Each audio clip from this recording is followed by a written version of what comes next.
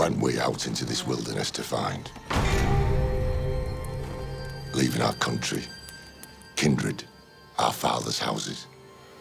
For what? For the kingdom of God. Let us pray.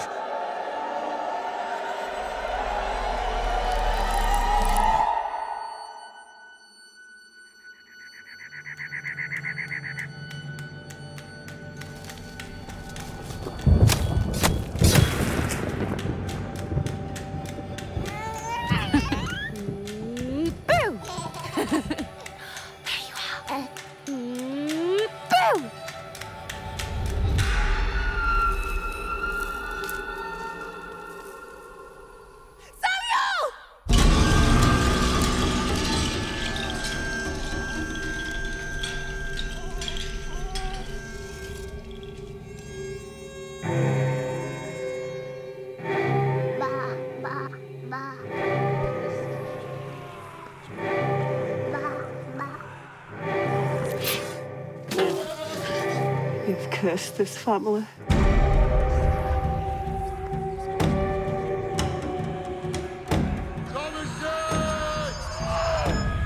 Who's there?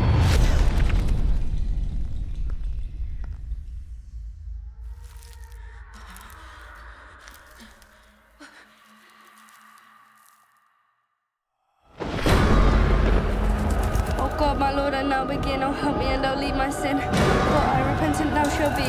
From evil I will turn to thee. None ever shall destroy my faith. For I repentant now shall be. Oh God, my Lord, I now begin. Oh, help me and I'll leave my sin. For I repentant now shall be. From evil I will turn to thee. Let us leave the wood.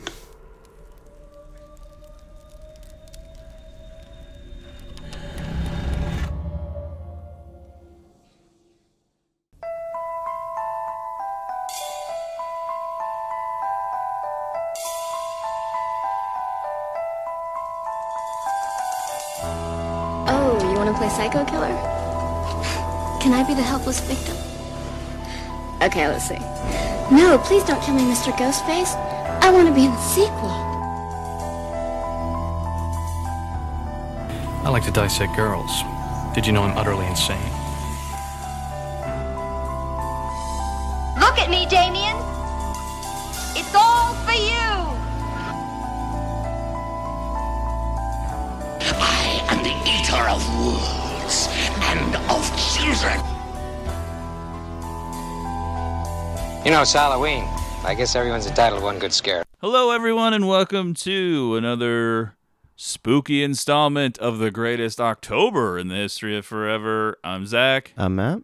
And this is episode number 286, The Witch. Quite possibly one of my favorite Brian Bell birthday movies. Yeah, this was a movie that we saw twice. That's what I thought that. I was going to bring that up. I'm pretty sure we saw this in the theater twice. Yeah, I think the first time we saw it, we didn't really know what it was. We just heard it was cool. True. And then ended up going back with more friends after realizing it was awesome. I do miss the days of going out, going to the food court or whatever before a movie, making a whole night of it. It's just not quite the same. Yeah. Well, it was headed in that direction long before Definitely. the pandemic even. I think that dream died a long time ago. Yeah, when fun nights. when restaurants that we went to started not being there anymore. We're, of course, talking about the 2015 film The Witch, which debuted at Sundance in 2015. It actually had a wide release from May 24 in 2016. That's when we would have seen it. But before we do, let's remind our listeners to follow the show on Twitter, @GreatestPod, and make sure you subscribe to the podcast on Apple Podcasts, Podbean, or wherever you find us, and give us a rating and review if you get a chance on Apple Podcasts. If you'd like a free sticker, hit us up on Twitter, and we will get that out to you. And finally, find us on Letterboxd, Zach1983 and Matt Crosby. So let's jump into it. The Witch. Written and directed by Robert Eggers. His feature directorial debut had a small budget of $4 million. The box office came in at $40.4 million. Set in the 1630s, The Witch follows a Puritan family who encounter forces of evil in the woods beyond their New England farm. And despite a 90% on Rotten Tomatoes, I would describe the reaction to The Witch as pretty divisive. Sort of like Hereditary in that way. Maybe even more so. Yeah. But yes, I think that it's a recurring theme with the A24 horror films. Maybe none more so than It Comes at Night. Oh, yeah. A film that was marketed one way, and then when you saw it, it really didn't live up to that marketing. But The Witch is right there as well, because when a film is marketed as terrifying and bone-chilling, and there's all kinds of quotes from critics and Stephen King and whoever, I do think that you're setting the audience up with certain expectations, and you can't really control what those expectations are, because each person is going to formulate their own idea based on what they're hearing.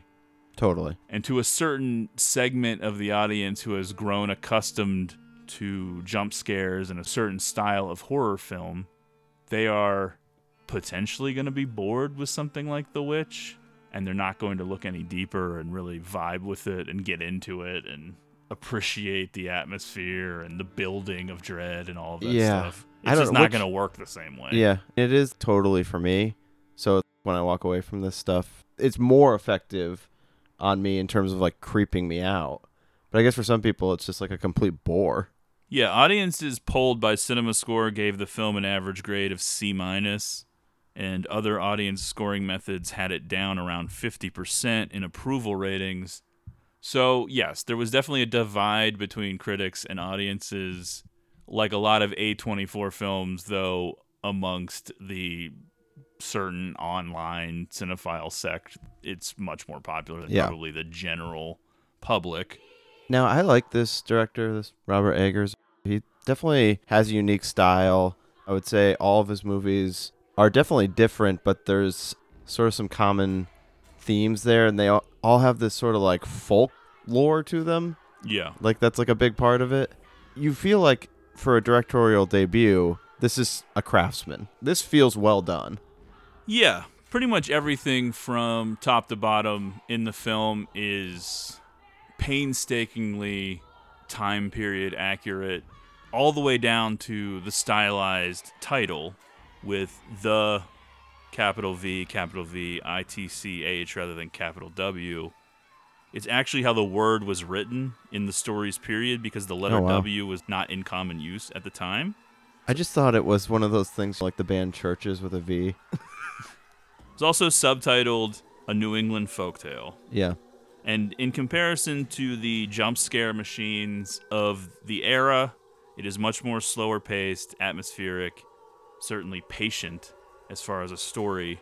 It's a story dealing with America's first witch hysteria, set 62 years before the infamous Salem witch trials. Oh, yeah.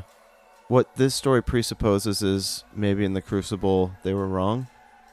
I think that this movie, when you pull back from it and you really examine all of the different pieces and the characters and the story itself, is its own microcosm of the Salem witch trials, all done within one family. Yes. And also the story of early colonial New England in general. You have to remember, these people were coming to America for the same reason that William gets his family kicked out of the settlement. Right. There's this religious dispute and the formation of new religious sects and breaking off and doing their own thing, and it's all very contained in just this one family is sort of the story of this time period, which would come to a horrifying crescendo during the Salem witch trials. Eggers had lived in New Hampshire and had frequently visited the early colonial settlements as a child. He was inspired to write the film by his fascination with witches. He also became obsessed with authenticity. The production team worked extensively with British and American museums, as well as consulting experts on 17th century British agriculture. Eggers wanted the set constructed to be as historically accurate as possible, and therefore brought in a thatcher and a carpenter from Virginia and Massachusetts, respectively, who had the proper experience building in the style of the period. Wow. It's a lot of detail for a, what was it, $4 million budget? Yeah. He had to settle for filming it in Canada, though, because there was no available tax credit in the area. Oh, there you go. Where he wanted to film. So they chose a very remote location in Ontario. Miles and miles from anywhere. The nearest town was minuscule. It was not even a town. Oh, wow. The casting took place in England, as Eggers wanted authentic accents to represent a family newly arrived in Plymouth. According to cinematographer Jaron Blaschke, the film was shot mostly with available and natural light, which does make it kind of hard to see sometimes. Definitely. I was adjusting the brightness on my television a little bit, only because I didn't want to miss any details in case something crucial happened that I might miss. Totally. Most of the film's dialogue and story come from writings of the time. This is something that is noted at the end of the film. Yeah, kind of cool. Folktales, fairy tales, and written accounts of historical witchcraft, including journals, diaries, and court records. And he molded them all together to tell us this story. Yeah, pretty cool backstory. The year of our Lord, 1630, New England.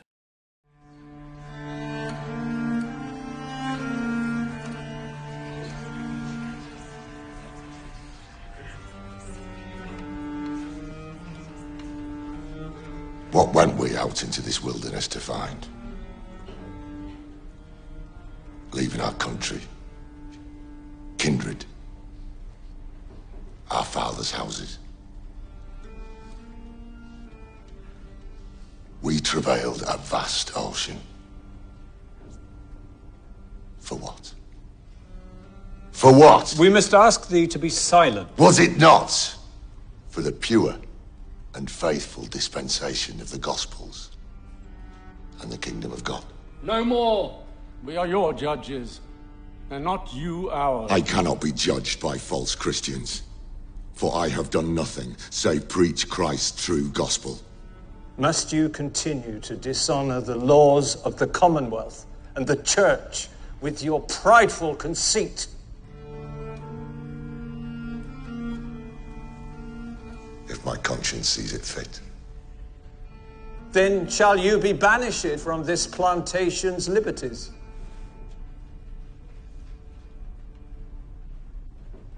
I would be glad on it. Then take your leave and trouble us no further. How sadly hath the Lord testified against you.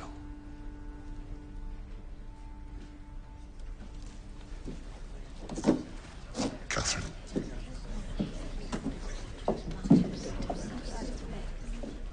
Thomason. Oh.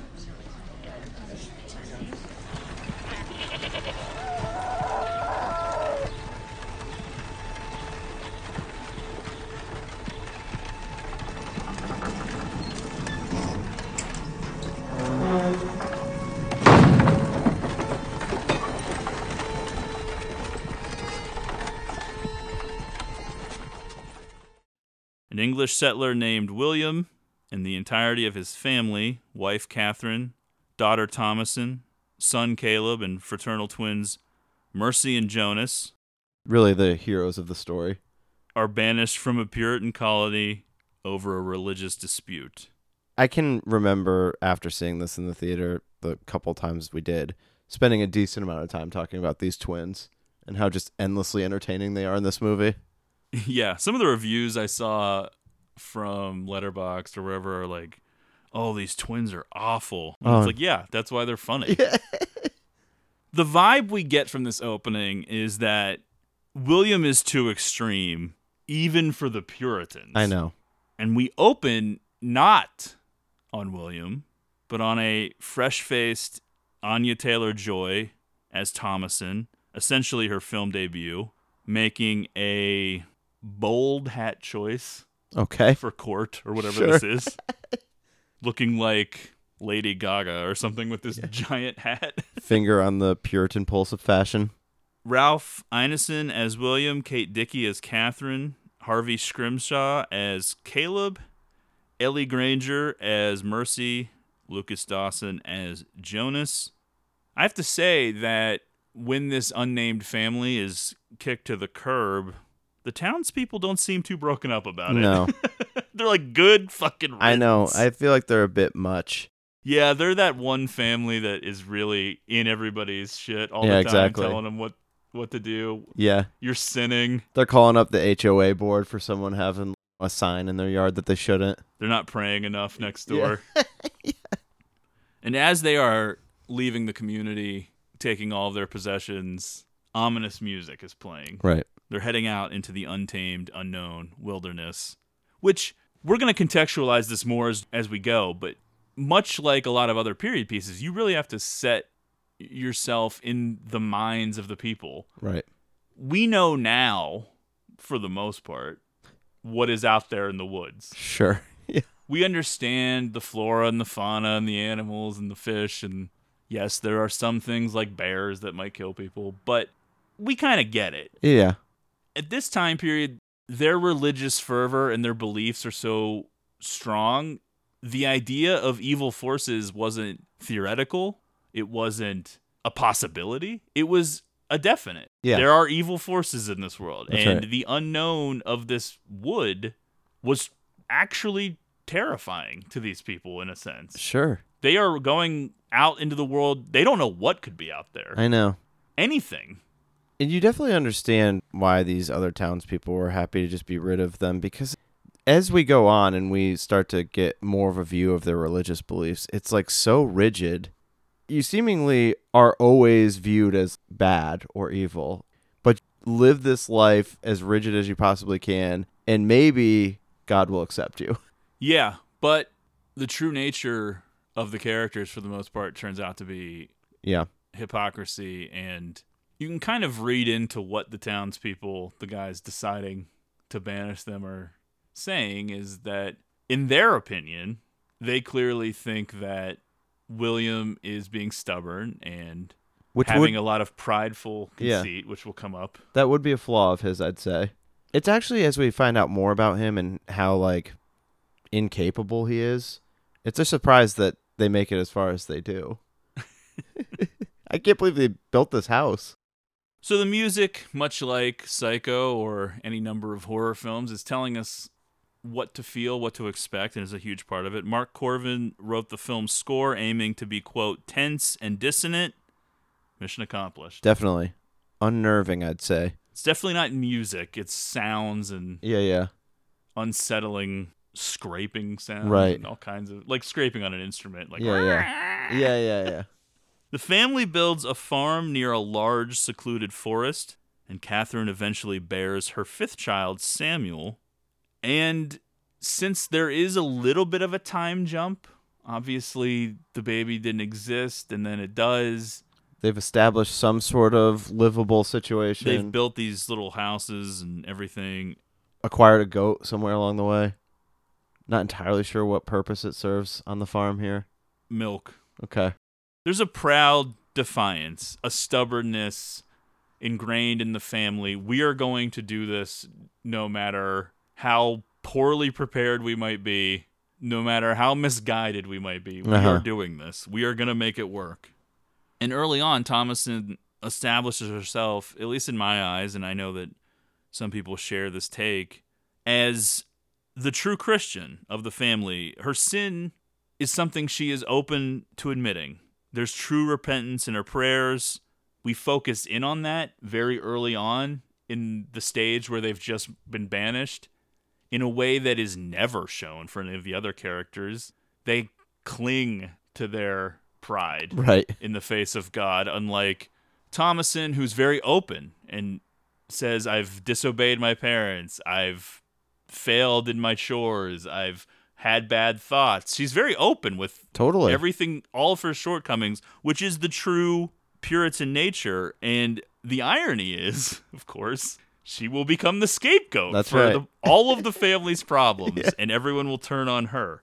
The language that they're speaking in the film is called early modern English. It's understandable, obviously, It's a little bit different from Come hither. how we speak now. Yeah. That is also a recurring theme of Robert Eggers' films. Yeah. I know a lot of people had a lot of trouble with The Lighthouse and understanding it. Definitely. Some of that is also the delivery of the two characters. The Northman was not as hard to decipher. Right. But this one, it is helpful to put the subtitles on. You do get a little bit more out of it. Definitely. I think. Especially, it's mind-blowing to have these little children. Obviously, Anya Taylor-Joy is right around becoming an adult, but the other kids are younger, and them learning this and delivering it and being convincing in it. I know that they're English and not American, but still, good God. I know. It's actually mind-blowing to me that I spent more of my life as a film fan not leveraging subtitles. Now it's like something that I can't do without. I know. Once you cross that bridge, plus we're getting older anyway. Yeah, true. It's harder to hear. Oh, yeah. I also think that a lot of things aren't mixed well for home That's true. viewing anymore. So a lot of times the dialogue's hard to hear when you have the rest of the sound at a reasonable level. Right. But whatever. I digress. Once you cross that bridge, you can't go back. I know. You become dependent on them. One day, very early in the film, Thomason is playing peekaboo with Samuel, and the baby abruptly disappears. So we're like right into this. Yeah, it's very early in the film. So as an audience, you're thinking this is a physical impossibility. This is supernatural. Right. Because it was her 2 eyes seconds. are closed for a second, Yeah. and then the baby is just gone. And she looks up towards the woods. Nothing around. There's some rustling, but you don't see anything. Yeah. And that's just it.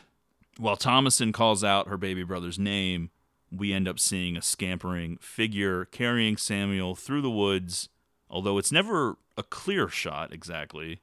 And then through a series of horrifying and grotesque little segments that are also very dark and somewhat hard to decipher, it's more or less revealed that a witch has stolen the unbaptized Samuel, killing him and then grinding him up to use his body to make a flying ointment for her broomstick and body.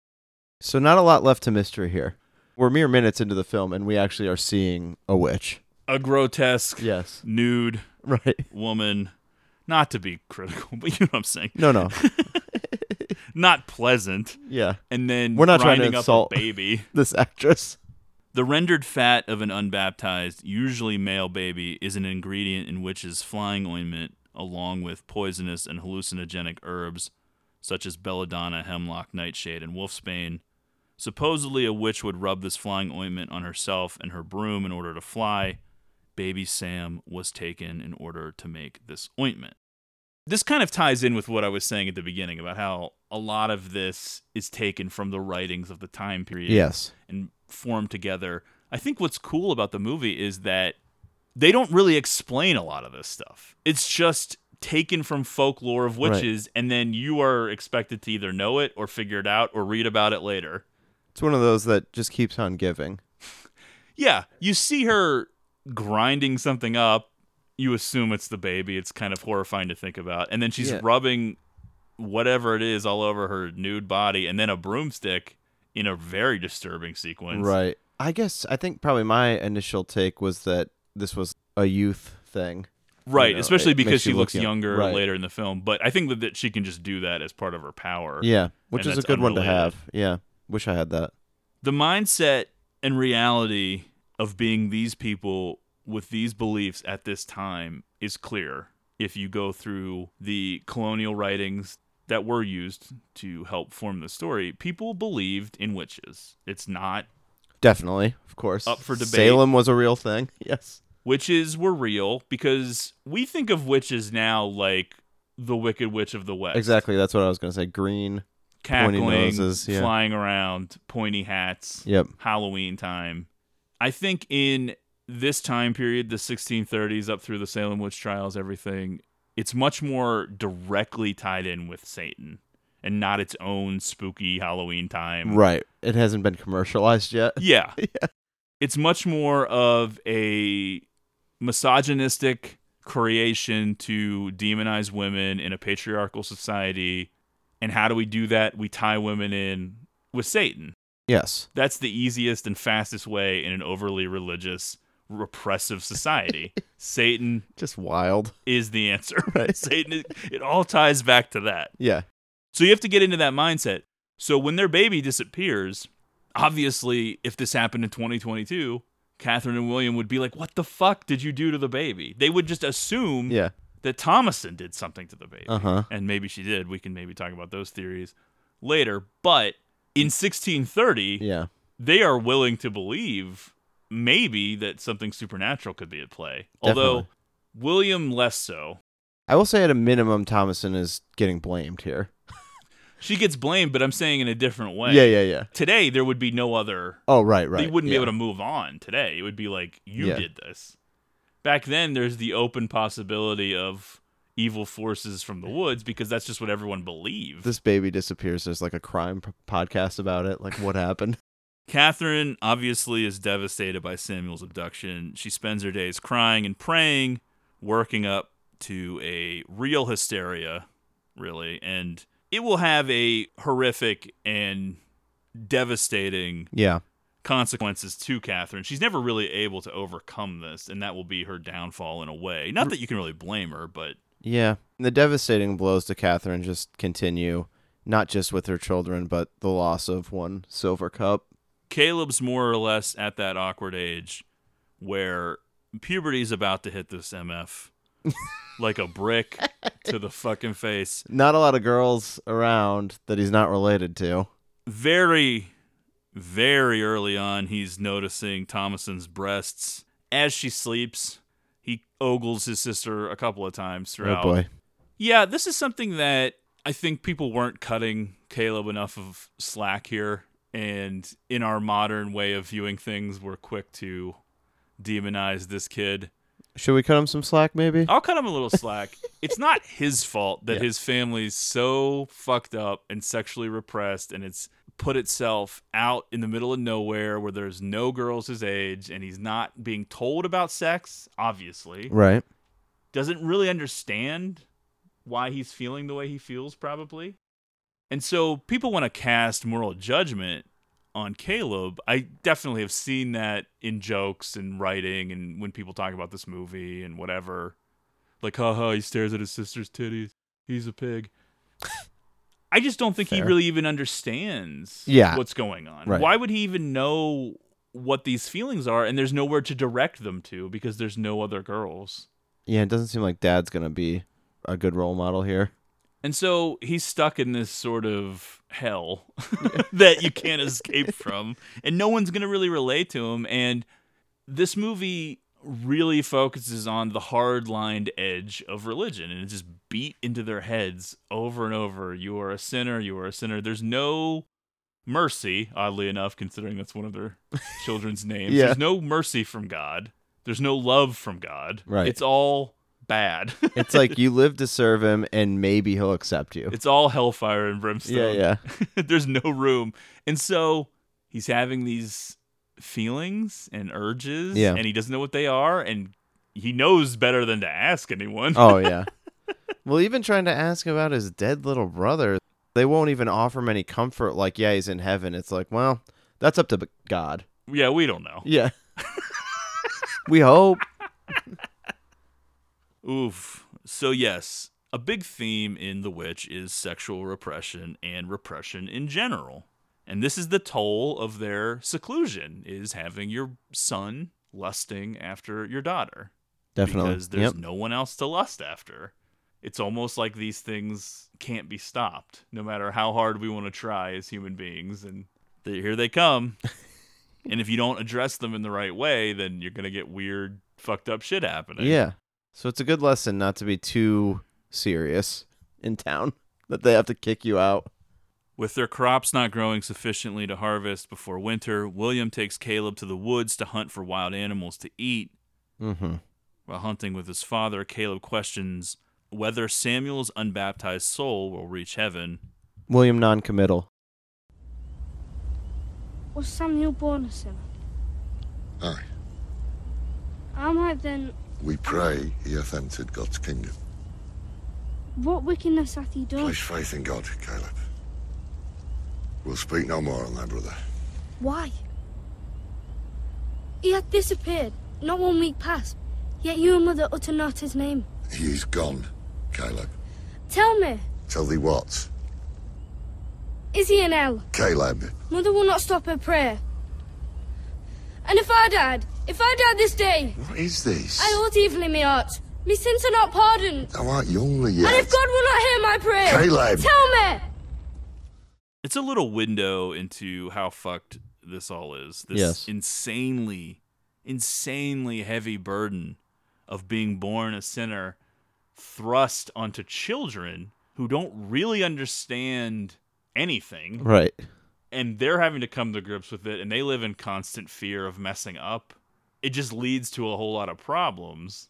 And this stubborn pride of Williams has taken his family away from a society where, at the very least, Caleb and Thomason and everyone else could be around other children and sort of learn how to interact in society and be normal, Grow up.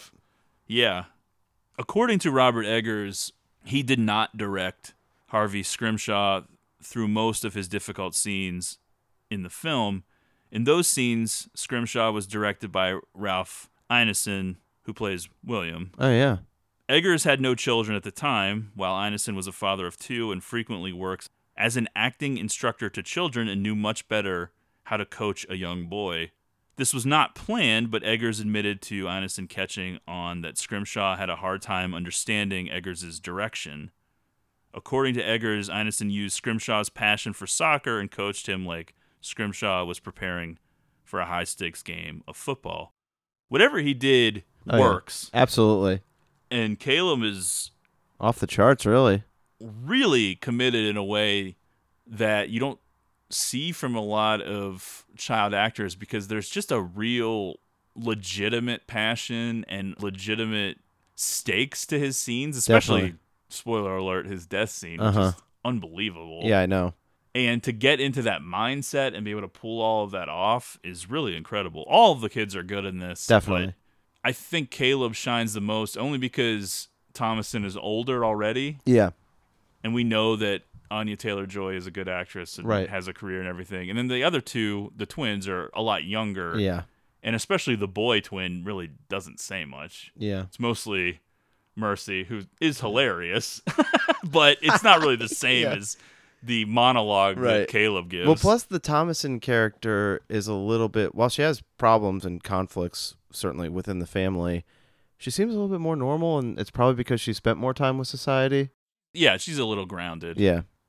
And her faith, as I said, which I thought to be the most legitimate of the family in the end, because of the way she acts and is mindful of her own shortcomings, is more realistic and not as unhinged, really. I guess is the right word. Yeah. She doesn't freak out about everything. I know. She says her prayers and then gets on with her life and tries to be a good person. It's not this horrific, violent, disgusting, upsetting thing all the time hanging over her head. And she is generally trying to please her parents, it seems like. Yeah, and most of the things that happen are likely not her fault. Right. Although, like I said, we can sort of get into some of the theories at the end, but from what we see, at least, it doesn't seem like she's really to blame for any of the problems that she gets blamed for. Totally. William also discloses to Caleb that he traded Catherine's prized silver cup for hunting supplies and traps in order to gather enough food for winter. A lot of secrets going on in this family. He swears his son to secrecy. Their dog Fowler spots a hare, and William tries to shoot it, but fails spectacularly. Just an embarrassment. Don't really know enough about guns, let alone colonial period guns, to really explain what this is. It just sort of backfires in a weird way. My original interpretation is like that this fucks him up, but it doesn't really. But it seems it like hurts, but it's not serious. A hare appears frequently in the film. In colonial New England, hares were considered magical creatures in their own right.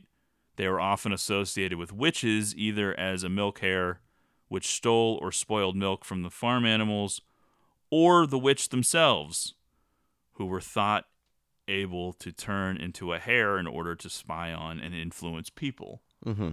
So again, that could be your explanation for the hare, which shows up a lot throughout the film. Totally.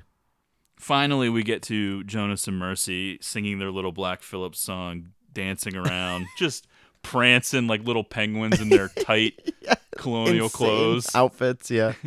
They are so funny, especially Mercy, Yeah. who is the star of the two. Just a shit talker. Talks shit, runs around, singing, screaming, laughing. This is a life of chores, and they just never do any. Yeah. Just never doing and they anything. seemingly never listen to their parents, Yeah. and the parents just don't even react. Almost as if they're beyond help. They know at a that they certain can't point. control these two. They're hilarious little hellions. Yeah. Completely out of control. And when they fight with their siblings, it's great, too. They laugh at their father when he slips in mud trying to wrangle Black Phillip. And then Thomasin seems to take all the blame as if it's her fault that the twins don't listen and don't do anything. Yeah. She's now a target within the family, presumably because of what happened with Samuel.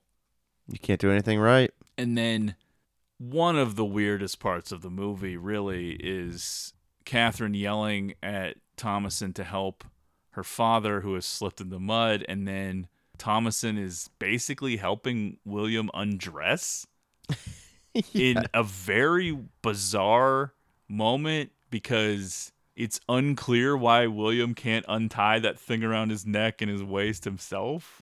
I don't know. He's just worthless. I don't know. He can't do anything. But there's definitely a weird vibe there. Yeah, I agree. I'm not sure what that's all about. Which Catherine initiates, but then later throws in Thomasin's face like it's her fault. Yeah, well, it's tough for Thomasin. Immediately after that weird incestuous moment, there's some more awkwardness at the brook between Caleb and Thomasin because he's staring at her chest again, but she's completely innocent and oblivious, does not know what is going on. So then she's grabbing him and tickling him, and they're like rolling around. Yikes. Thomasin is almost having like a Scorsese's After Hours experience. Just a frustrating existence. And then Mercy sneaks up on them. I be the Witch of the Wood. Clickety, clickety, clickety, clackety, spinning around in a circle. It's like, what? I know. Well, she's into the commercialized version of the witch. Mercy is the first character to speak of a witch. This is the first time it's actually spoken about. Caleb is under the impression that Samuel was snatched by a wolf. And he is upset by this witch talk. How nice of that wolf to just leave Thomasin unharmed. And her to not hear it or see it. Right. There's a lot to take away from this brief little scene with Mercy and then Thomasin pushing back and kind of getting into it with her. And this little weird moment. Two. Because Mercy says Mother hates Thomasin, which seems to be true. Yeah. And it's clear that amongst the children here on this brook, there are a lot of unresolved feelings and fear when it comes to what happened with Samuel because they're not really allowed to talk about it. And it's a huge traumatic thing that happened and no one can say anything about it. And everyone's just pretending. And I think at some point, don't they mention that it's only been like weeks? Yeah. Yeah. This is also the first time Mercy references being in communication with Black Phillip, which... The first time she says it, you think she's probably joking, and then, of course, later in the film, you're not so sure. You're like, Patrice O'Neill? Mercy says she has seen the witch flying around. Don't know if she's telling the truth or not. You never really know. Right. Everything that's going on with these twins and Black Phillip and potentially what they're pushing forward and not is always one of the mysteries of the movie. Thomasin then says that she's actually the witch. I am that very witch. No. Yeah. Mercy starts panicking. Cowering immediately. But Thomasin says something interesting. She says something to the effect of when I sleep. Something to that, like that, which plays into one of the theories of the film because a lot of the supernatural stuff seems to occur when Thomasin is unconscious or asleep or just waking up and things of that nature. So who knows exactly, but two of the female children of this unnamed family, both claiming to be the witch in a short amount of time. Definitely. And because the belief in witches is so strong, I guess Thomasin feels confident enough to make this joke, but then threaten to bewitch Mercy if she tells her parents. Yeah. And Here we she's go. like, I swear it. Another secret. That night, Catherine questions Thomason about the disappearance of the silver cup and more or less lets out her suspicions about Samuel's disappearance as well. Did a wolf vanish that too? Talking pretty shit. brutal Yeah. line. And a pretty weak and gutless defense from Dad here. I know. Not admitting to what happened to the cup, but also pathetically trying to get his wife to stop picking on their daughter. I know. Where did he go to sell this thing? Well, he references that people like traders and trappers come through. Well, occasionally, yeah, make an appearance. Yeah. Since they're all crammed into this little hovel on their farm, the children overhear their parents discussing how important Catherine's silver cup was, which is the only substitute for money if the crops continue to die, as well as the possibility of sending Thomason away to serve another family as she is reaching womanhood. And finally, someone says it, Catherine, we should have never left. I know. We will starve. Meanwhile, the kids are just hearing all this panic. They do like the quick check to make sure the kids are asleep, which is say their names. Yeah, that's not working. Meanwhile, William is adamant that they not go back. He's still holding strong on his position that they can do this and they're not going back. They're not giving in. It's more than just his stubborn pride with the community as well. There's this mindset of, I will conquer nature. I will overcome this. I will not be defeated by this, which also plays into stubbornness and pride as well, but it's almost coming from two different angles. I don't want to admit I was wrong and have to go crawling back to those people, and also I should be able to do this. Yeah. My faith in God will protect us and we will overcome this. Yeah. May have overplayed his hand. Just a bit. Yeah. Later in the pitch black of night, Thomason finds Caleb at the stable preparing to check a trap in the forest, and then forces her brother to take her with him by threatening to awaken their parents. So Caleb is so disturbed by what he's overheard that he's taking this initiative to try to fix the family problems himself. It's sort of weird, this whole, what ends up becoming the Caleb storyline and him going out to the woods, that it's really a secret that his dad was taking him hunting, it seems like. Well, it's all connected. It all traces back to the silver cup. True. Because they're using traps and all that shit that they got from That's right. trading the cup. And then in that panicky moment when William doesn't know what to say to Catherine, Caleb speaks up and lies and tells this lie about seeing apples in the valley. And so they went to go look for them and they couldn't find them. And that's the lie. So they keep building all these lies on top of each other. And it becomes this like tangled web of lies. Right. That really do all trace back to the silver cup. Yes. But Catherine later will be like, oh, so Caleb went out in the woods with you, mad at William. But I don't know. They live right by the friggin' woods. I mean, yeah, but they're not allowed to go in the woods. Yeah. The kids. I know. Because like where I else said, are you going to go? Only in the clearing. Yeah. Like I said, they truly believe in the possibility of something evil or unknown being in the woods. They may be justified in that. Yeah, in this particular story, it seems as if they're justified. It's almost like The Village. In fact, I actually do think that they are living in modern times. Okay. They walk There's far like enough a plane the going highway. over. Yeah. In the woods, Thomason reminisces of life back in England. Glass windows, happier times. I know, now they're just in like this desolate, no one around area. They probably lived in like a normal town in England. Like, was this really worth it? Yeah, I think the implication is that William's hard-headedness and has ruined their lives. Potentially misguided devotion has been the downfall of their family and ruined their happiness. Right. Caleb, for his part, does not remember the glass. But then there's this goddamn hare. It's as if it's been stalking them and their family. The hare sends their horse into a panic, which does lead one to believe that there's more than just a hare at play here, if the horse is freaking out that much. I think so. And the dog, Fowler, gives chase to it. The horse throws Thomason, knocking her unconscious, and then runs away. Back at the home front, the rest of the family is frantically searching for them. Meanwhile, Caleb becomes lost in the woods and stumbles upon Fowler's disemboweled body. Rough scene to take in. I don't like when the dogs get killed. He actually overhears the dog being killed and Yeah. then stumbles on the body, which is kind of a double whammy. Yeah. Not for me. While William is finding Thomason at the edge of the forest, Caleb goes deeper and deeper into the darkness through tangled vines and trees until he discovers a small hut from which the witch, disguised as a beautiful woman, dressed in a red cape, emerges to quickly and efficiently seduce him. Sure, goes right for it. The witch kisses and embraces Caleb, her arm growing old and withered as she caresses his head. It's very reminiscent of The Shining. Yeah. I know that The Shining was a big influence on Eggers in the making of this film.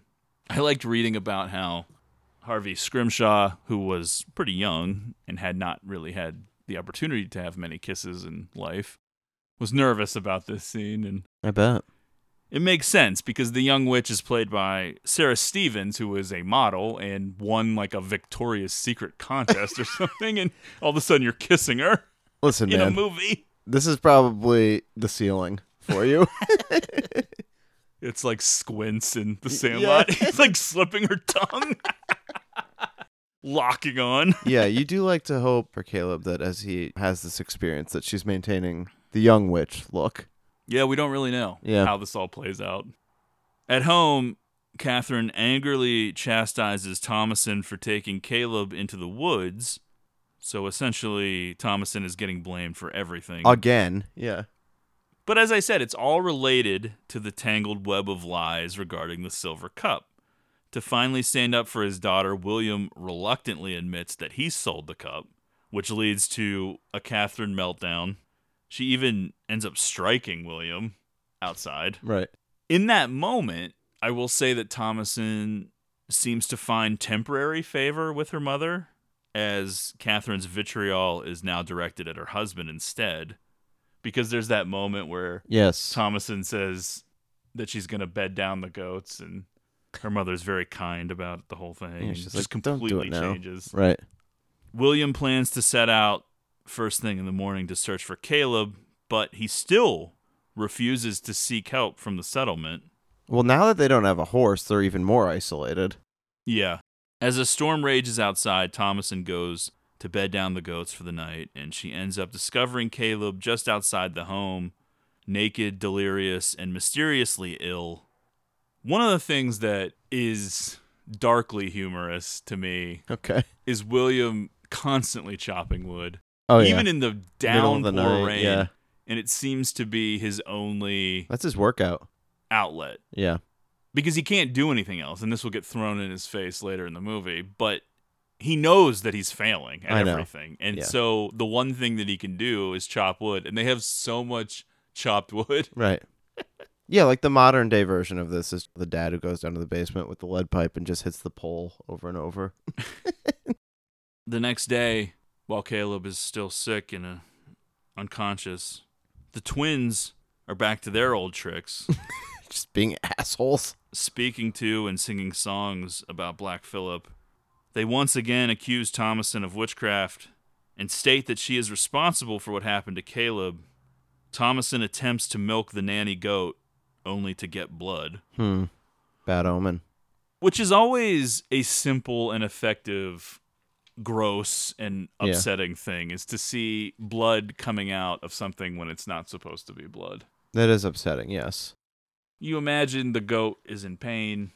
It's just... I know. It's unsettling. I don't like it. I know. You're thinking about like kidney stones. Facing a truly uncertain and formidable winter and not knowing what to do about Caleb, William tells Catherine that they will return to civilization in the morning. Thomason will go to another family and Caleb will go to the doctor. Catherine longs to be all the way back in England and admits to a crisis of faith, saying her heart has turned to stone after Samuel's disappearance. She's like, this sucks. You've ruined our lives. Caleb awakens with a scream, bringing the rest of the family by his side. He's speaking wildly and gasping, seeming to describe an attack by some unseen force as he convulses. The boy then vomits up a whole apple with a single bite taken out of it. Yeah, I definitely remember this being the most intense scene in the theater. this and what follows, like leading up to his death. But the whole family's pretty much on board now that something's fucked up here. It's a very visceral and gritty type of scene, too, which I think adds to the believability of the idea of the supernatural to this family. It's nothing flashy, nothing over the top, just something that is impossible and doesn't make sense. It happens suddenly. And then, as I've already alluded to, an incredible performance from a child actor here, really selling it to the audience. Catherine urges the family to pray, but the twins claim to forget the proper words and then flail about on the ground. Once again, misbehaving. Before becoming unresponsive. This is after they tell their parents everything that Thomasin has been saying, seemingly in jest, thus accusing her of witchcraft. But for the moment, William's having none of it. So when Samuel first disappears, and the story that Caleb believes, I believe that William thinks it's a wolf as well. Uh-huh. And it does take some convincing for him to believe that witchcraft is involved. He's not as quick to it as some of the other members of the family. Does the presence of the apple help? Caleb seems to come to for a moment before passionately proclaiming his love for Christ and then dying before their very eyes. Watching his son die, I do think, is a turning point as far as William is willing to believe. I think he's starting to accept defeat a little bit here. So the whole situation with Jonas and Mercy is more than just a laugh. It's something specific. During the witch hunts of colonial America, it was widely believed that a witch could not say the entire Lord's Prayer. So this is why the family is upset when Mercy and Jonas are unable to finish the prayer, seemingly for no reason. It all plays into the big mystery of Jonas and Mercy, though. We don't really know for sure what's going on with them. What is a joke? What is play acting? Are they really talking to Black Phillip? It seems like they are. I know. I would go so far as to say they are, based on my theories of the film. But and their fate is left unknown, really, right? That's what a lot of people think, but no, they're dead. Oh, okay. Is that clear? Okay. It's clear enough, in my opinion. All right. Very well. Caleb's death scene and Jonas and Mercy's behavior during it is based on trial records from the Salem witch trials, which allowed for spectral evidence. During the trials, witnesses would declare the spirit of the witch, taking on the form of birds or animals as well as people, was appearing before them in order to torture them.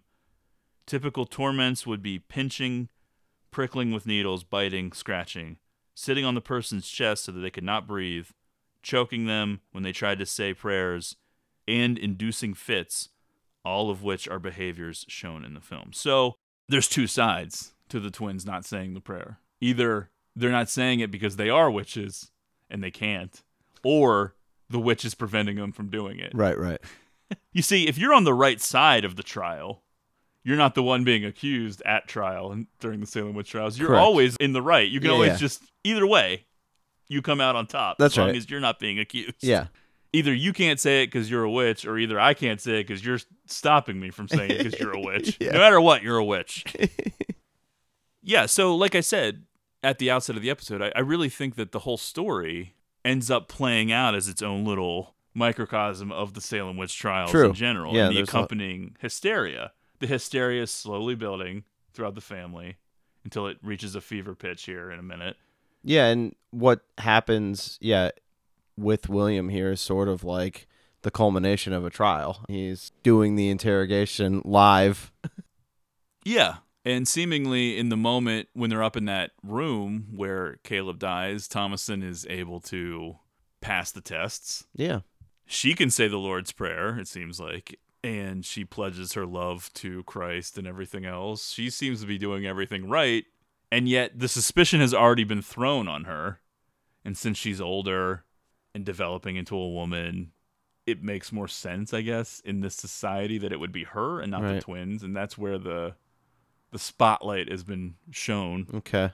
The death of Caleb under such bizarre circumstances does really set William off. He had previously dismissed the notion of any witch, because even before Jonas and Mercy start saying it, Catherine mentions it, and he laughs her off and says, "You speak like a child." Yeah. No. Trying to go back to the old town was never an option for William, but now that door is open. Even furthermore than just the mere existence of a witch, the idea that the witch would be amongst his own family has really set him off. He was in denial, but now things have changed. William pretends to be the comforting father to Thomasin, who runs out of the house, but in reality, he now believes Thomasin to be a witch. He tells her that she will be put on trial when the family returns to town. In retaliation, Thomasin points out all of William's own sins and shortcomings.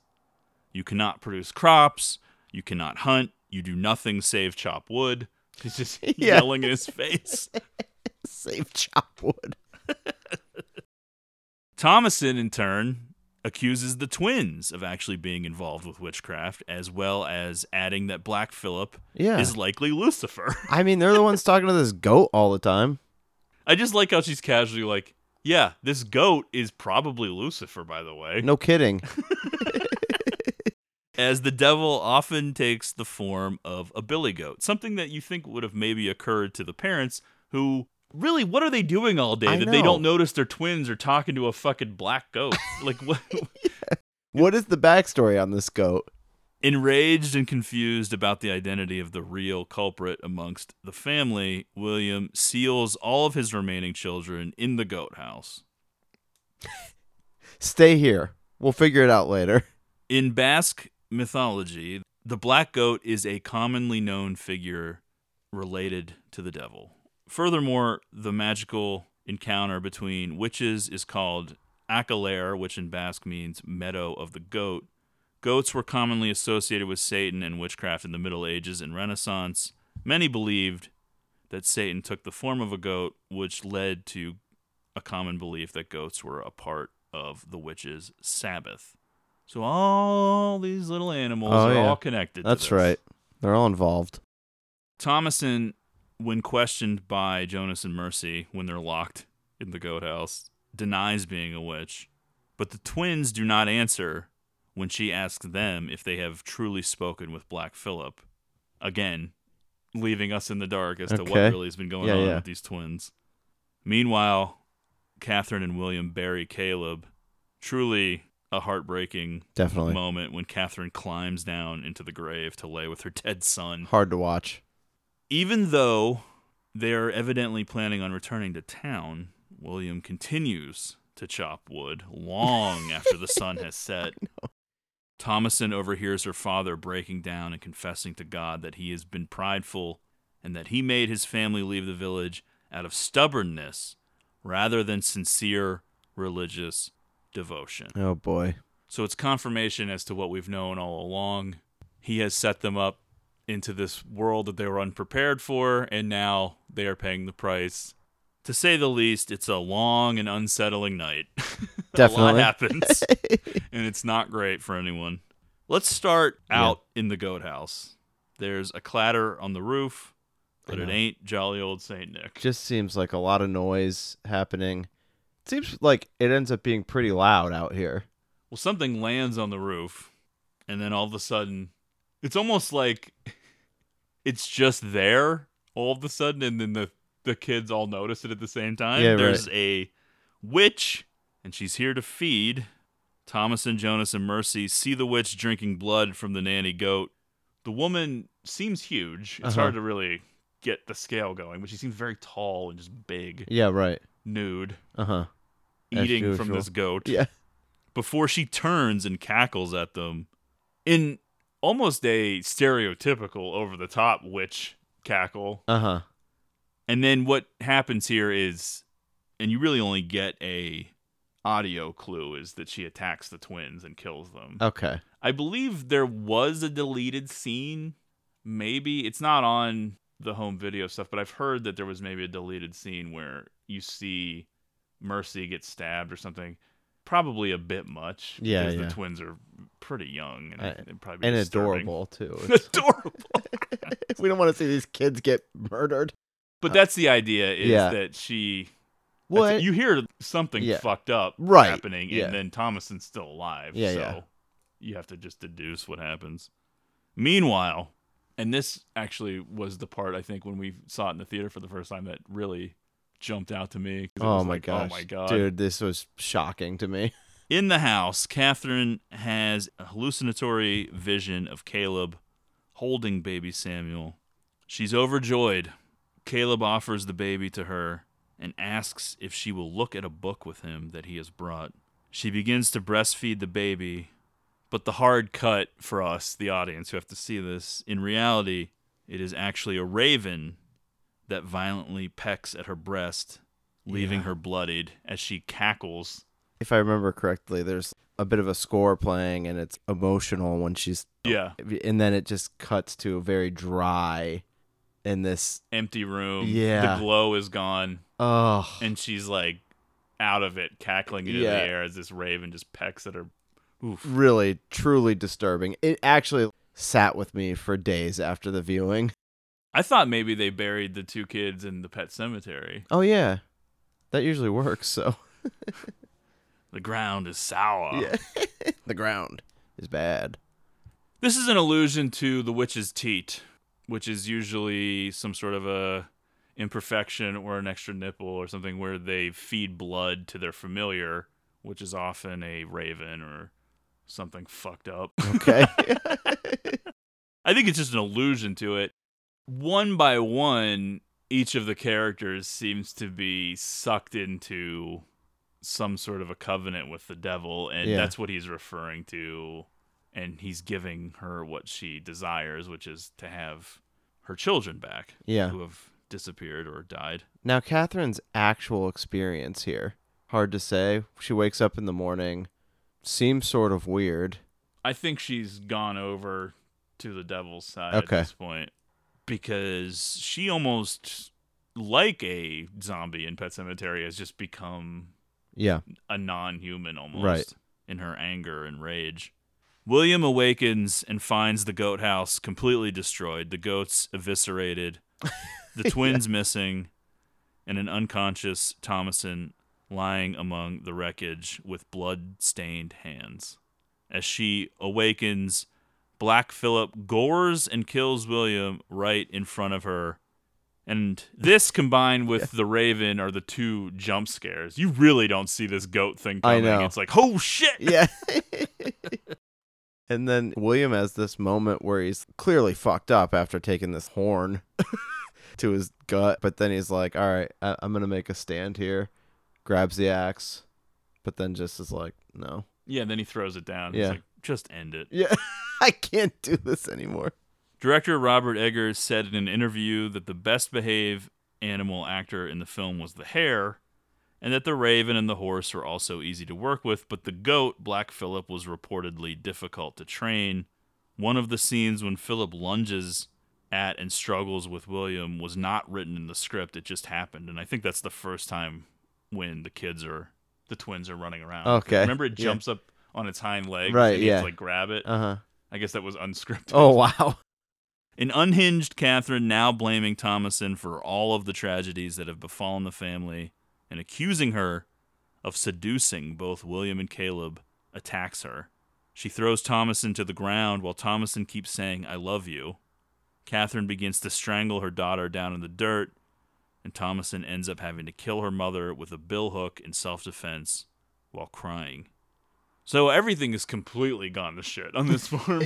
We are at the point of no return. Plenty of firewood, though. You could have fires for months. Yeah, I guess you'd probably be tempted to eat your family, too, when you really started running out of food. Exhausted, Thomason falls back asleep. When she awakens, it's dark outside again. She hears a chiming sound, which is almost kind of unnatural. Yeah, I'd say so.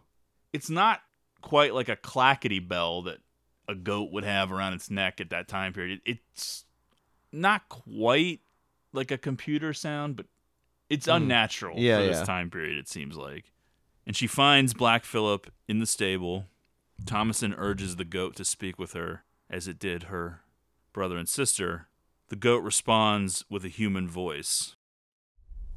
Black Phillip, I conjure thee to speak to me.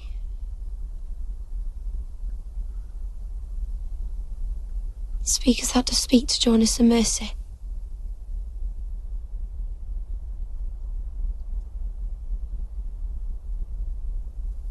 Dost thou understand my English tongue?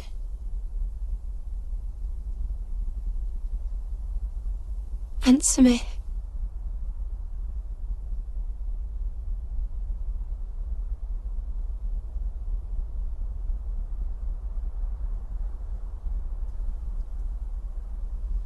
What dost thou want?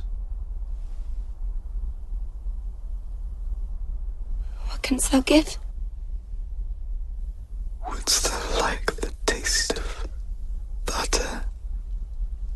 A pretty dress? Wouldst thou like to live deliciously?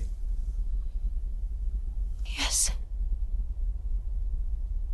Wouldst thou like to see the world?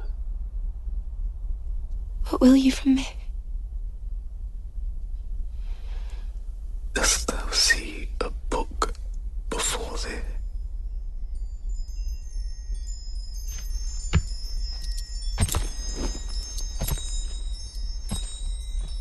Remove thy shift.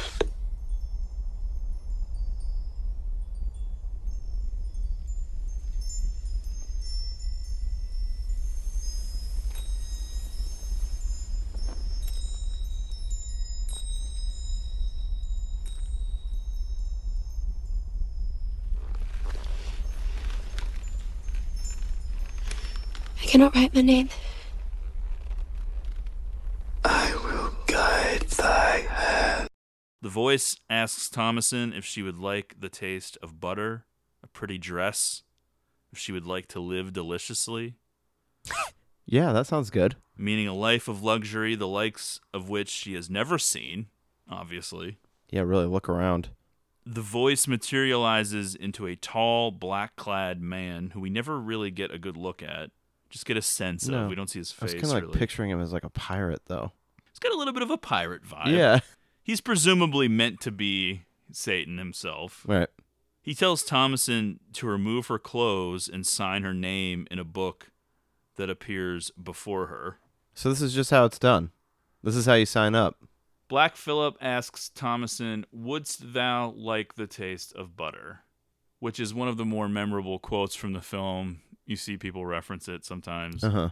In the 15th and 16th centuries, the Catholic Church declared eating butter was a bigger sin than lying, blasphemy, or impurity. The Protestant Reformation leader Martin Luther railed against this edict, which was often only enforced on the poor. So it's more the sense that eating butter was considered a sin, not that it was particularly rare or anything like that. That's where that comes from. It's not random that he says it. Gotcha.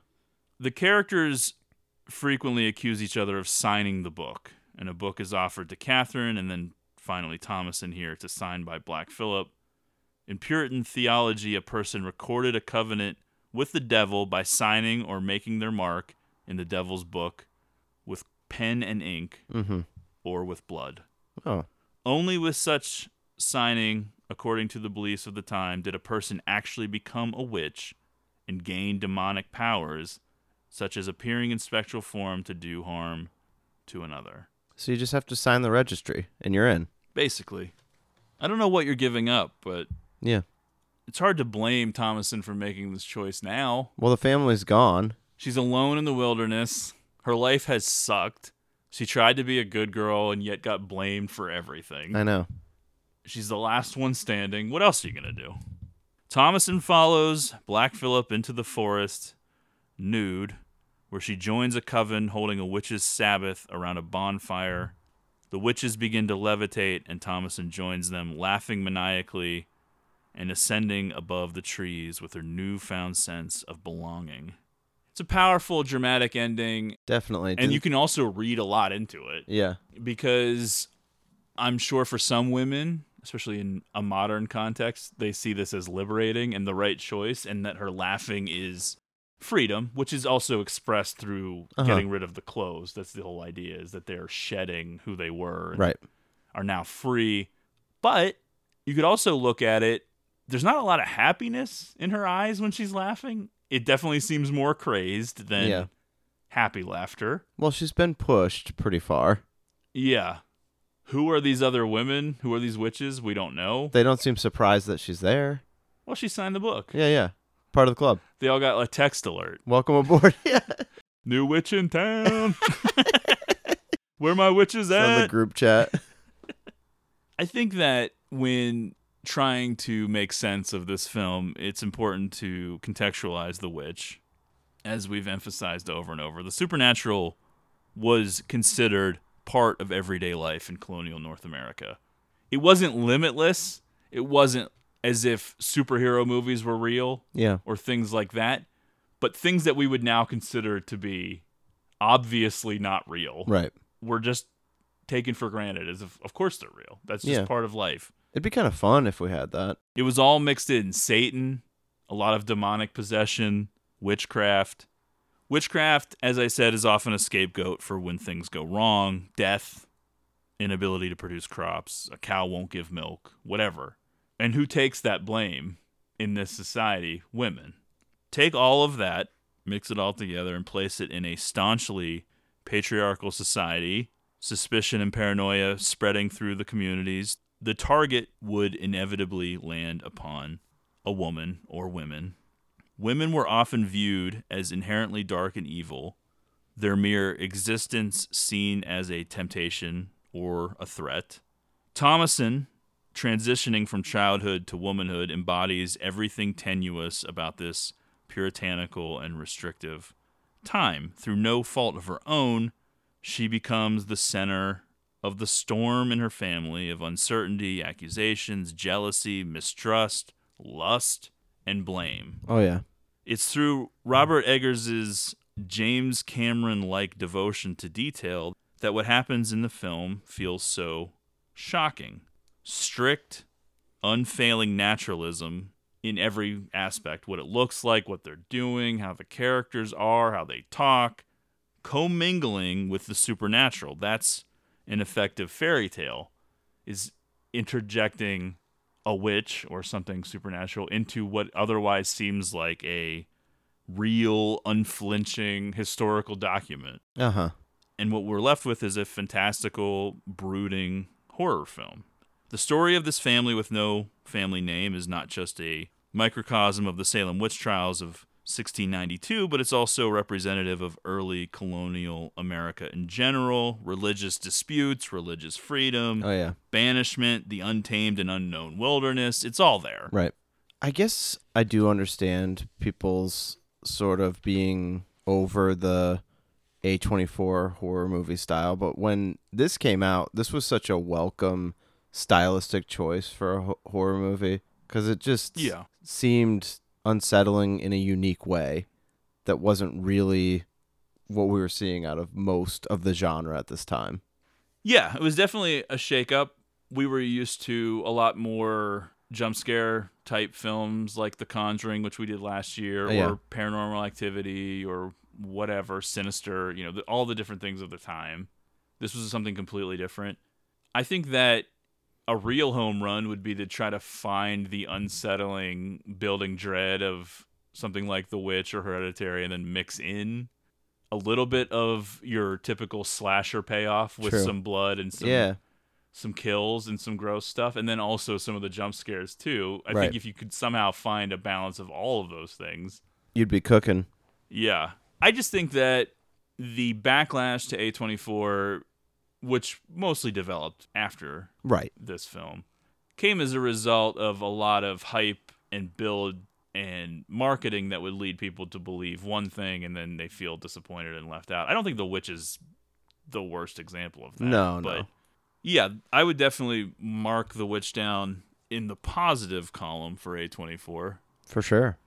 And even though I do have some problems with the way they seem to do things and how they mold their aesthetic to all kind of look the same. Yeah, that part of it, I'm starting to feel a little bit of resistance towards. For the most part, I'd still say the batting average is still good as far as I'm concerned. It does get a little repetitive, though. So let's get into the theories a little bit. Of course, first and foremost, you can take everything at face value. Right. Which plays into how I see it, too. I think that the story is a microcosm for the Salem witch trials, paranoia, misogyny, the patriarchal, repressive, sexually repressed society, all condensed into one family in one situation. Refusing to see reality. You can see it as a story built upon sin. The members of the family, save Samuel, of course, who's an innocent child, a baby, give in to the 7 deadlies. Obviously, religion plays a huge part. We know that. The first sin belongs to William, the father, the sin of prideful conceit. He refuses to back down. He puts his family in danger over his own ego. Catherine, the mother, is unable to forgive and harbors her own poisonous feelings of anger until she lashes out, admitting her envious feelings toward Thomasin, accusing Thomasin of seducing her son and her husband. I think you can logically take the next step and think, well, Thomasin is young, Thomasin is beautiful, there's envy. And that's why she's always blaming her for everything. Yeah. And the thing with Samuel, obviously, which she can't forgive. Totally. Caleb succumbs to lust, first expressed by him continuously checking out his own sister's body, and then finally with the sexy version of the witch. Now, to be fair, it doesn't seem like he had much of a choice.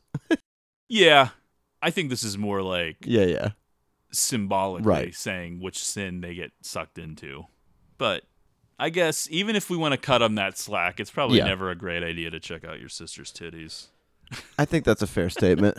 You might want to not do that if you can help it. Jonas and Mercy sort of tag team wrath and sloth. They betray Thomasin and turn the family against her out of their anger over her pretending to be the witch. But also, they refuse to obey their parents or contribute to the many, many chores and seemingly don't do anything. Now, I know they're still pretty little, but that would be expected of them by that point. Absolutely. To do something. All of these family members pay the ultimate price for their sins, whereas Thomasin, in actuality, the most pure and devout. Unlike her family, she is truly aware of her shortcomings, as is seen early in the film during her confessional prayer. She also becomes the scapegoat when the rest of the family members fail to take accountability for their sins. So it's possible that Eggers is saying something about society at large. Yeah. The woman takes the blame for when everything goes wrong. That is seen in the person of Thomasin. Despite her always seemingly trying to do the right thing. As each of them push farther and farther away, Satan, or the witch, or however you want to think of it, takes hold. Pushed to her limits, Thomasin makes the easy decision in the end, a life of luxury and freedom, or face nature alone, or even possibly have to answer for all of the death on the farm. Seems like a pretty simple decision. The path she was devoted to has led her to that moment. It's time for her devotion and energy to be directed somewhere else. She breaks free from a society and structure that has betrayed her. She was a true innocent, but now that doesn't matter anymore. One by one, the devil tempts the members of the family into sin, William first, then probably the twins. It's hard to say. But if we take what they say at face value, they were communicating with Black Phillip before anything happens with Caleb. They were in the crew early on. Then Caleb, his weakness being lust. Then Catherine, finally, when she makes a covenant with the devil to see her dead children. And then finally Thomasin, who was the true prize all along, the one he's really after, the true Puritan. Because she was so pure at the beginning, I feel like she's the feather in the cap. Yeah. Like, look who I got. There's also a theory that I think originated on Reddit, so take of that what you will. Okay, lay it on me. That there was no witch, and Thomasin was evil the entire time, and that the movie tricks you into thinking she's right and the innocent victim.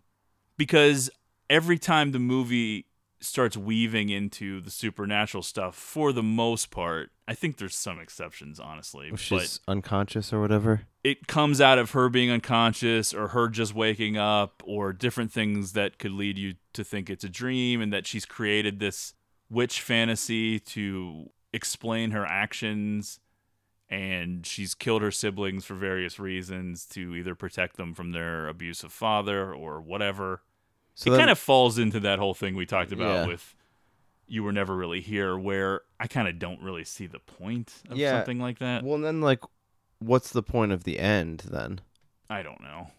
It's still part of her fantasy to explain what she did. I mean, I do think that there's some merit to the fact that she's always passed out when things are happening, but I don't know. If it's not all that she's becoming a witch at the end of the movie, then I'm not really sure what else is being said here.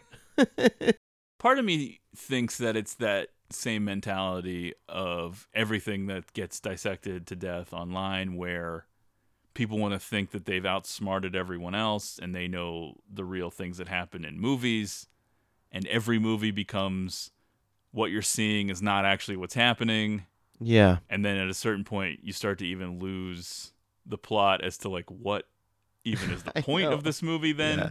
Why are we even watching anything? So it is kind of annoying, but totally. I will say that we did Mulholland Drive this year, so that can be the case with movies. For sure. And I would venture a guess as to say that someone like Robert Eggers or David Lynch or whoever wants that to be a part of it, but that doesn't mean that that's what it is. Right. In other words, there's never really one thing.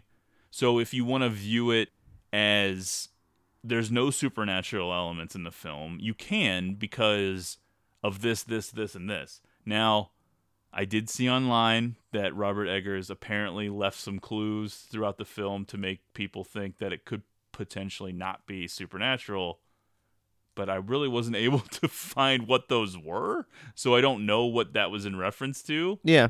So I do think there's more than one way to interpret what you're seeing, because I also think that it's possible that part of the idea of talking about why witches were a thing in this country and why people had Salem witch trials and blamed women for all this stuff is sort of accepting the fact that it wasn't real. Right. That these women were being used as scapegoats. So when you follow that thread, you could come to the conclusion that maybe they wouldn't want to suggest that witches are real in the movie. But I don't know. Yeah.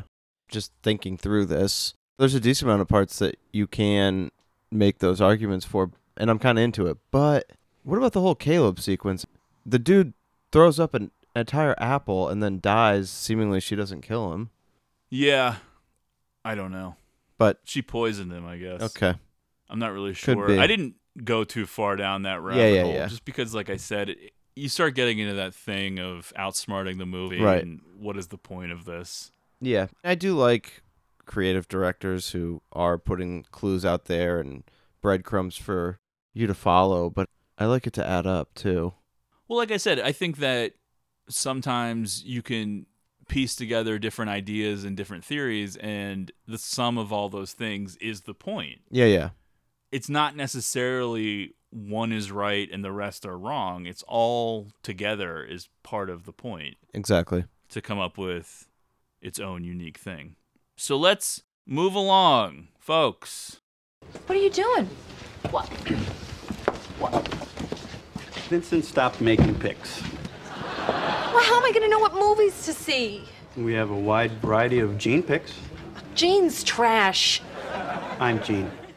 Yeah, so we didn't really do traditional recommendations in the Psycho episode, and we're not really doing traditional ones now, although I think that we would recommend seeing both of these films. I'd say so, yeah. We're just going to have a general discussion. I know both Barbarian and Pearl have been out for a while by the time we post this episode, but it gives you all a chance to see them if you want to, and I'm not going to sit here and try to spoil everything, but spoilers might slip out.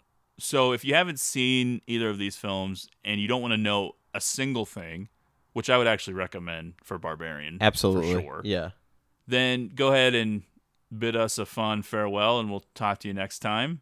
Probably be sometime next week when I get back from my trip. I don't know what day yet. The episodes are just going to come out when they come out. Anyway, for the rest of you who want to hear us talk about Barbarian and Pearl, that's what we're going to talk about for recommendations. Let's actually start with Barbarian, even though we saw that more recently, because that came out before Pearl, I think. Okay. Yeah, totally wild ride. You had said to me that you heard that the best way to go into it was knowing nothing. Successful. I knew absolutely nothing. I had seen one trailer, and I still didn't really know Yeah. anything. It's impossible to tell from that trailer what's coming. Yeah, and it's just, if you think you know where it's heading, you don't. No, it's a film that is definitely a horror film. It does a great job of misleading you as to thinking you know where it's going, Right. and it keeps tricking you, keeps you on your toes. Several times throughout the film, it does an abrupt reset. Yeah. And you're caught off guard. You don't know what's going on. You have to refigure out what's happening. It's really intense, really well done. And A lot of humor in it, too, though. yeah, it's funny. It's creepy. There's good jump scares. There's good tension. And I found myself cackling a lot, laughing throughout the film. I was endlessly entertained from start to finish. Yeah, I was laughing from not only the humor, but also just as a relief, as like a coping mechanism with just how crazy and insane it was. But it's creepy, too, and there are good jump scares. Yeah, I would recommend checking it out. Like I said, we're not really going to dive into spoilers, I guess, especially with this film. Maybe more with Pearl because it's not really the same thing. But yeah, I haven't seen a ton of mind-blowing things this year, so this is right up there with one of my favorites of the year so far. For sure. It's really inventive and creative, and it didn't feel like something I had seen before. Absolutely. Totally a unique experience. So Pearl is a prequel to the film X, a film that we both liked that came out back in March, I think. Definitely. Ty West and Mia Goth formed some sort of a creative partnership here, and it seems like Goth was a big contributor to the story and producing it and everything. They do this prequel that focuses on a character from X. It's kind of hard to even explain how they're related without completely ruining X. It's weird because this was a cool experience, but I'm like, it's interesting as a standalone movie. Yeah, as a standalone movie, it would almost be impossible to explain it. Right. I don't know that it works at all just because it's so weird. The big twist of the movie, in a way, is just the way that it's framed and set up and shot. It's shot like a melodrama from the 50s or something. An old-timey feel. Yeah. If you didn't know what the future held for this character played by Goth, that it would almost seem like a regular family drama, and then it turns more and more sinister as it goes. Although there's a few messed up things that happen throughout it. Definitely. But I don't really know what to think of it. I know I saw that Scorsese was praising it and said he couldn't even sleep, and I'm like, what? I know, that was not my reaction. I definitely didn't think it was scary. Not at all. Yeah. In fact, I know that some horrific things happen in it, but even describing it as a horror movie doesn't even seem accurate. I know, I thought it was kind of dry from that standpoint. Like, I thought X, while I also didn't really think was scary, it had a little bit more intensity to it. Yeah. This one is more of a slow build to a powder keg. I do think that Goth is great in the film. I did love her monologue, which I'd heard a lot about before even seeing the film. Well, I hadn't heard a lot, but I did enjoy it. People were actually trying to start some Oscar buzz on Twitter. I think they're dreaming if they think that's going to happen. But it's all leading towards what is going to be a sequel to X called Maxine, I guess, which takes place in the 80s, which they did a little teaser for at the very end of Pearl. Didn't give you much. I think she goes on to become a porn star in Los Angeles or something. I don't know. I will say Pearl is missing the grindhousey feel of X. I agree. The violence ends up, I guess, feeling more shocking in that sense, although you're expecting it, so it's not shocking. But in the context of what surrounds it in the film, it's shocking, I guess. Right. But there's not really the sex and nudity and grungy Texas Chainsaw Massacre feel to this film. I know. They are definitely going for something completely different. Is Pearl a movie I would find myself watching again? I don't know. I won't be rushing. Yeah, it really was more of an interesting experiment to go along with X. I guess this is sounding kind of negative. Like, I definitely didn't hate it or anything. I would say I liked it even, but I would put it closer to average. Yeah, I liked Barbarian a lot more. Same. If we were going to compare them directly.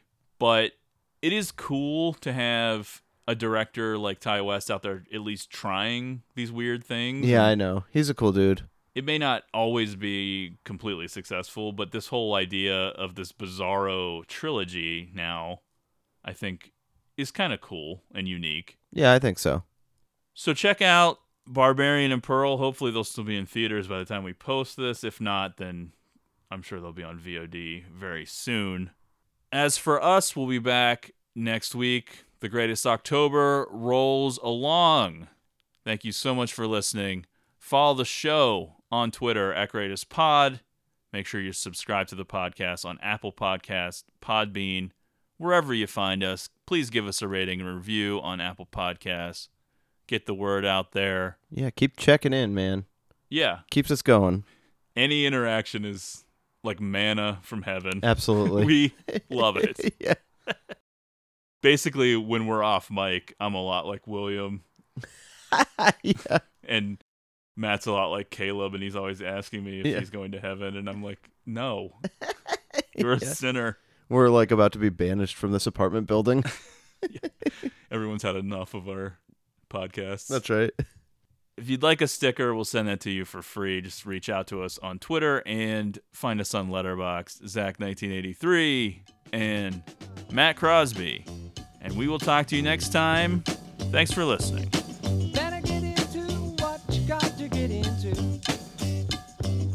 Better get into it now, no slacking, please. United Nations ain't really united. And the organization ain't really organized. Ricky-ticky-ticky, mongoose has gone. Ricky-ticky-ticky, mongoose has gone.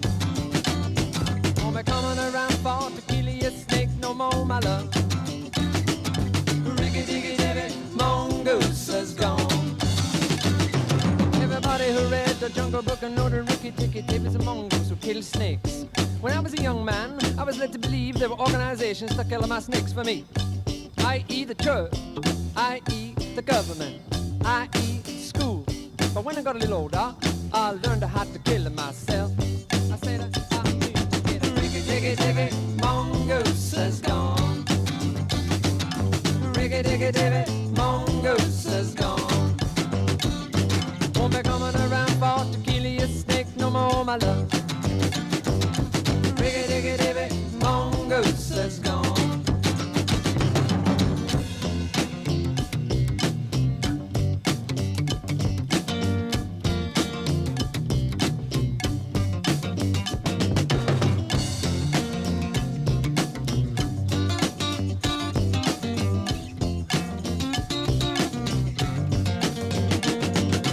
People walking around that don't know what they're doing. They've been lost so long they don't know what they're looking for. Well, I know what I'm looking for, but I just can't find it. I guess I gotta look inside of myself some more.